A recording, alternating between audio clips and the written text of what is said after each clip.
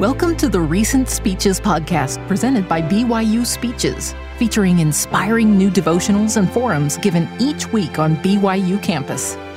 Be sure to check out our other podcasts by searching BYU Speeches wherever you get your podcasts, or by visiting speeches.byu.edu/podcasts. As we begin the new academic year, let me join Peggy in welcoming you back to BYU. It's so good to see you here and to feel your excitement and energy. Fall is a rejuvenating time of year at universities. It's also a time of choices and decisions. Your array of education-related choices has expanded over the years. In elementary school, the school determined when your first class began, what subjects you would study and who would teach the subject.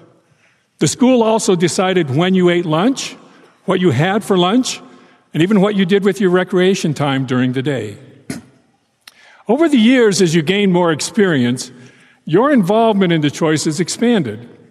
In high school, you had choices concerning some of the subjects and some of the teachers, but your choices were still quite limited. Suddenly, as a college student, you now have almost unlimited choices. You can determine when your first class begins and what courses and which professors to take. If you want a break from classes in the afternoon, you can arrange that. If you want a longer lunch hour, you can schedule accordingly. You even get to decide whether to show up for classes. Thank goodness compulsory education laws don't apply to colleges. Your educational choices also include more basic things like which university to attend and what major to pursue. In addition to expanded educational options, you also face decisions that can affect your eternal trajectory, like whether to serve a mission or whom to marry. Just as you gained more educational choices as you matured since first grade, the scope of your general choices will broaden as you make wise choices. This pattern will continue into eternity, as your wise choices in mortality can ultimately lead to exaltation and its endless opportunities for joy. As I contemplated what to say to you that would help you at this key decision-making point in your lives, my mind kept returning to last May, when we witnessed an extraordinary event. President Russell M. Nelson, the prophet of the Lord, invited all young adults throughout the world to attend a special meeting to receive a message directly from him. He encouraged those within driving distance to attend in person at the conference center in Salt Lake City. It was a remarkable evening. Young adults from the Wasatch Front responded in large numbers. Not only did they fill all 20,000 seats in the conference center, thousands of others congregated in overflow areas on Temple Square, and hundreds of thousands watched online throughout the world. President Nelson's message was powerful and profound. It touched on key issues, such as the difference between secular education and spiritual education. It clarified important fundamental truths, such as the truth of who we are, the truth about what Heavenly Father and Jesus Christ have offered us, and the truth about our own conversion. Each of these topics by itself was compelling. Each by itself could be the focus of a devotional address, or two, or three. Every time I reread President Nelson's talk, I received new insights on each individual topic. But that only made my task more complicated. The quandary I faced was how to choose which topic to emphasize. Each was so powerful. Each was so important. At one point, I thought, maybe I should just show you a video of President Nelson's talk. After all, President Marion G. Romney, on one occasion, emphasized the importance of President J. Reuben Clark's seminal discourse on the chartered course of higher education by reading to his audience, almost verbatim, President Clark's entire talk. But I had a feeling that my stewardship for this devotional required that I do more than press the play button on a video. So I continued to pray and ponder. The answer came when, after having read the talk several times, I noticed for the first time the title of President Nelson's talk, Choices for Eternity. As I read those three words, the thought forcefully hit me that President Nelson had not only provided prophetic counsel on fundamental truths and inspired direction on individual topics of immediate relevance to young adults, he had also given an overarching sermon, some would call it a meta-narrative, on choices and decisions. Viewed in that light, the talk and several of the individual topics President Nelson addressed took on deeper meaning for me. For example, in discussing the difference between secular and spiritual education, President Nelson emphasized the three absolute truths that should form the foundation of our spiritual education. Number one, that each of us is going to die. Number two, that because of Jesus Christ, each of us is going to be resurrected and become immortal. And number three, that Judgment Day is ahead for each of us. That insight by itself is invaluable to BYU students who are engaged in an educational process that seeks to bring secular and spiritual education into one great whole. However, President Nelson went on to expressly state that he had an even larger goal in mind when he presented those truths. My purpose tonight, he said, is to make sure that your eyes are wide open to the truth that this life really is the time when you get to decide what kind of life you want to live forever. There it is, in plain terms. President Nelson's purpose was to make sure we clearly understand that we get to decide our ultimate destiny. In a similar vein, and in that same section of the talk, President Nelson asserted, during this life, we get to choose which laws we are willing to obey, and therefore in which kingdom of glory we will live forever. Pause for a moment to ponder the significance of those observations and their insight into the impact of our choices. We get to decide. We get to choose the most important thing in our existence, our eternal destiny. God will leave that up to us. Now, that doesn't mean that we can simply check a box on an eternal menu and say, I choose this kingdom. Our eternal destiny is not determined solely by a single act, but through a lifetime of actions and decisions.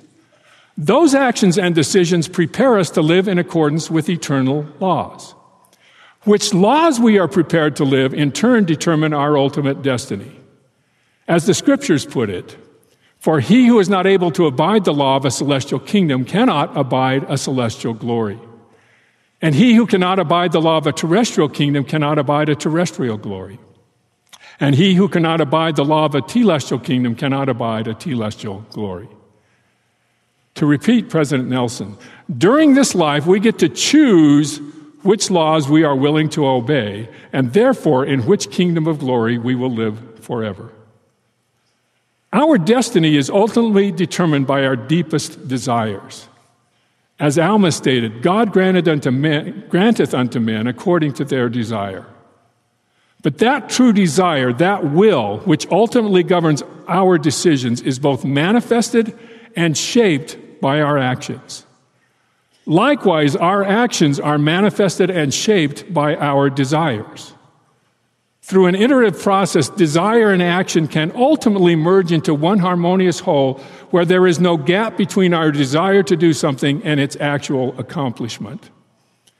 Thus it is said of God, who is the perfect example of one willing to abide by the law of a celestial kingdom, quote, there is nothing that the Lord thy God shall take in his heart to do, but he will do it, close quote.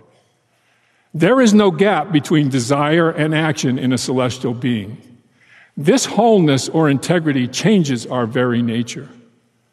Those abiding by a celestial law abide that law not because it is a requirement, but because that is what they desire to do. That is who they have become. That truth should impact the way we approach and think about the choices we make. When faced with the decision, we might profitably ask ourselves, is my choice consistent with celestial laws, or am I settling for a telestial level of glory? The answer to that question will be manifested and shaped not only by our actions, but also by our motivation, by our desire. Let me provide a simple example. Let's imagine that we're in a combined Fifth Sunday meeting and the bishop announces that there is a service opportunity to help a widow in the area. There's no direct conflict with any mandatory event on your calendar, but finals are only a week away and you think it might be a good time to finally start studying. Now, you could make it to the service project, but it would be inconvenient and it might cost you a little. If you decide not to take the assignment, you might be living a telestial law. You're not a bad person. The widow's needs will be met and you will be better prepared for finals. assuming you actually study during that time that you would be doing this. Alternatively, you might guilt yourself into accepting the assignment, maybe even hoping that God would help you with your finals if you make the sacrifice. Acting out of this sense of duty or hope of a reward might be living a terrestrial law. It's better than not helping, but still short of what it might be. Finally, you could gratefully accept the assignment, welcoming the opportunity to do something that brings you true joy. That would be living a celestial law. And acting in that way, with that motivation, would change both your attitude about serving and your very nature. You would begin to understand the profound truth described by President Marion G. Romney and emphasized by Elder Christofferson just a couple of weeks ago here. Service, said President Romney, is not something we endure on this earth so we can earn the right to live in the celestial kingdom.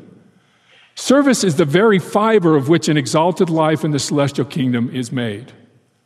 Knowing that service is what gives our Father in heaven fulfillment, and knowing that we want to be where He is and as He is, why must we be commanded to serve one another? Oh, for the glorious day when these things all come naturally because of the purity of our hearts. In that day, there will be no need for a commandment because we will have experienced for ourselves that we are truly happy only when we are engaged in unselfish service. People abiding by a celestial law serve not because they are commanded to do so. They do it because of who they have become. They want to serve. Their deepest desire is to serve. They're people like President Thomas S. Monson, who, when he had free time, when he could choose for himself what to do in a spare moment, sought to serve others. That is what brought him joy, and that is what brings God joy. I believe that one measure of our willingness to abide by celestial law is how much joy we derive from service. As I've mentioned before to some of you, when I get as much joy out of serving as I do from watching BYU win an athletic contest, I will know that I'm beginning to develop a true desire to abide by a celestial law. If we can begin to see our choices as formative acts that manifest and increase our desire and ability to abide by the celestial laws that give God a fullness of joy, we will greatly advance our spiritual and secular education. Now, another example of President Nelson's emphasis on choices and decisions is found in his memorable discussion about the importance of knowing the truth of who we are.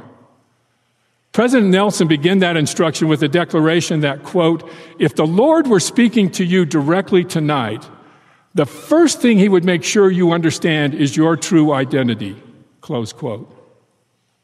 It's hard for me to imagine a stronger way to underscore the importance of knowing who we really are, that it would be the first thing Christ would want us to understand if He were personally delivering a message to us. The significance of that truth was further underscored by President Nelson's powerful instruction on the importance of making sure our true identity as children of God, children of the covenant, and disciples of Jesus Christ remains our primary identity. Recognizing that while there are other identities that are important to us, President Nelson made clear that, quote, no identifier should displace, replace, or take priority over these three enduring designations, close quote. He then described the disastrous and devastating consequences of misplacing those priorities. If any label replaces your most important identifiers, he said, the results can be spiritually suffocating. Doing so, he added later, could stymie your progress or pigeonhole you in a stereotype that could potentially thwart your eternal progression. Spiritual suffocation, stymied progress, thwarted eternal progression, none of those is a good thing. The desire to avoid any one of them should give us sufficient motivation to keep our primary identity as our primary identity. That lesson for me by itself is so significant that it would have been worth all the planning and preparation for that devotional in May by itself. Once again, however, President Nelson tied this important lesson back into the title of his talk with this profound observation. The way you think about who you really are affects almost every decision you will ever make, he said. Think about that for a moment. What would happen if, when making decisions such as what to do when someone is rude to you, either in person or online, or what to do on a Friday evening when you feel left out, or even what music you listen to or movies you watch, if when making such decisions you took into account your true identity as a child of God, a child of the covenant, and a disciple of Jesus Christ, it could make a profound difference in your daily lives and your eternal destiny. It might cause you to act differently in a traffic jam, when a roommate borrows your food without permission, or even when you're feeling alone and abandoned. Moreover, if you take into account who you really are when making longer-lasting decisions, it will profoundly affect your eternal progress and destiny. The theme of choices and decisions is also found in one aspect of President Nelson's talk that caught my attention when hearing the talk live: his inclusion of children of the covenant in the list of our true primary identities. I was not surprised that President Nelson included children of God and disciples of Jesus Christ as part of our primary enduring identities. I had sung, "I am a child of God, and I'm trying to be like Jesus in primary," but I couldn't remember a song about being a child of the covenant. Moreover, I will confess that I did not immediately recall having heard that term in any context before. A quick scripture search revealed at least 2 instances where the term is used, in 3 Nephi 20 and 26 and Acts 3:25. A little more searching revealed, somewhat to my embarrassment, that President Nelson had actually focused on the concept in at least 2 General Conference talks, one of which was entitled Children of the Covenant.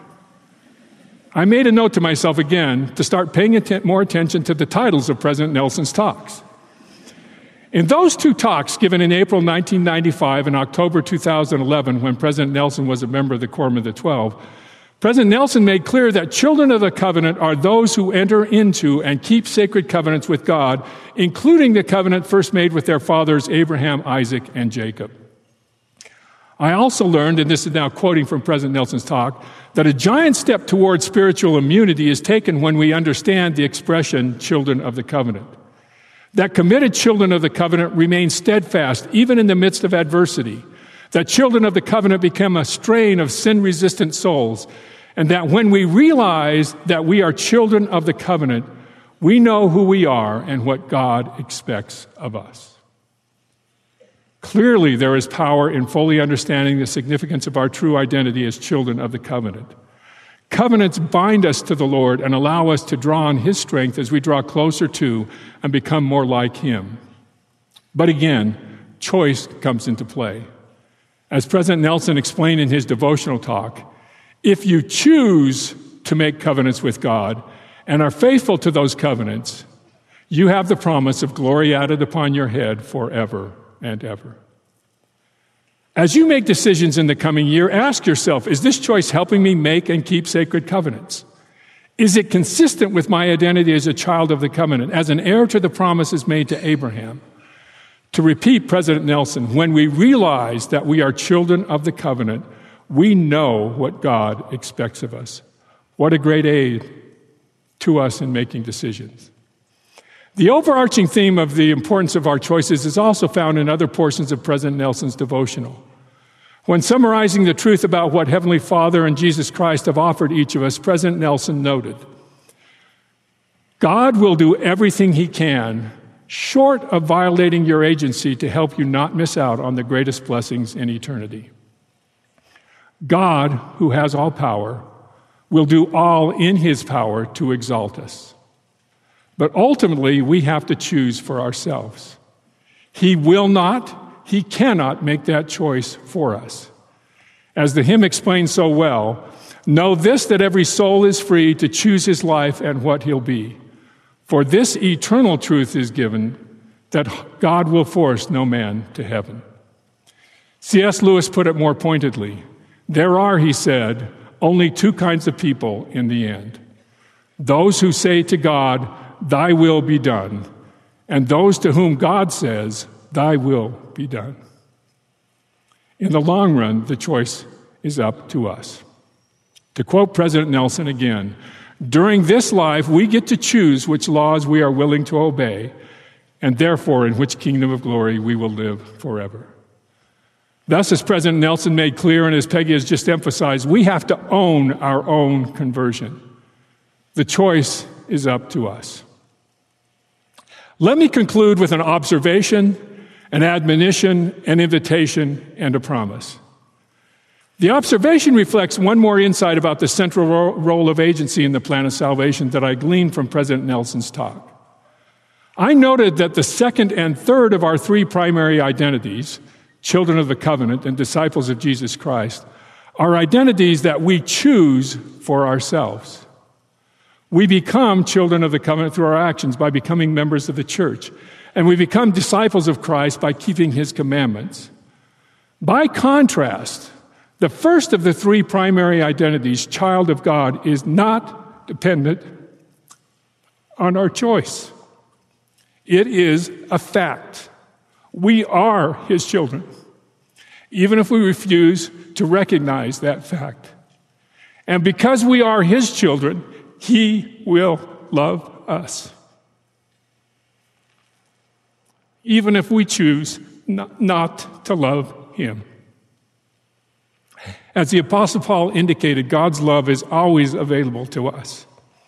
I am persuaded, Paul wrote, that neither death, nor life, nor angels, nor principalities, nor powers, nor things present, nor things to come, nor height, nor depth, nor any other creature shall be able to separate us from the love of God, which is in Christ Jesus our Lord. Because we are his children, God will love us. But we still have a choice, whether or not to feel and reciprocate that love. Literature is full of stories of unrequited love, love that is deep and sincere but not reciprocated. My heartfelt admonition to you is don't be part of what would surely be the most tragic of all stories of unrequited love by refusing to feel the transformative, soul-changing love that God and Christ offer you if you will just choose to accept it. Nothing but your own will can separate you from the love of God. No sin, no harm inflicted by others, no failure, no mistake can alter God's love for you. Please let him love you. The invitation is simple. I invite you to read or reread President Nelson's devotional talk. It is inspired revelation given by a prophet for your benefit in your current situation. Consider how the counsel he gives can help you in making the many decisions you will face in the coming year. I promise that as you do so, you will receive personal revelation so that you can proceed with confidence in making decisions. I feel secure in making that promise because it really is echoing a promise given by President Nelson at the end of his devotional. After he blessed those listening with enhanced ability to follow the counsel he had just given, President Nelson stated, quote, "As you do so, I promise that you will experience spiritual growth, freedom from fear, and a confidence that you can scarcely imagine now. You will have strength to have a positive influence far beyond your natural capacity. And I promise that your future will be more exhilarating than anything you can presently believe." Close quote. That is a prophetic promise on which you can rely. I bear my witness that God lives and loves each one of you. He knows who you really are, and he wants you to succeed at BYU and in life. You just need to choose to let him prevail in your life. As you do so, God's love will transform you. I so testify in the name of Jesus Christ. Amen. You've been listening to the Recent Speeches podcast presented by BYU Speeches. Please check out our other podcasts, including classic speeches taken from our vast audio library, as well as other BYU Speeches compilations on love and marriage, overcoming adversity, by study and by faith. Come follow me, the prophet Joseph Smith, and Jesus Christ, our Savior and Redeemer. Go to speeches.byu.edu and click on podcasts for more information. You can also find all BYU Speeches podcasts at your preferred podcast provider.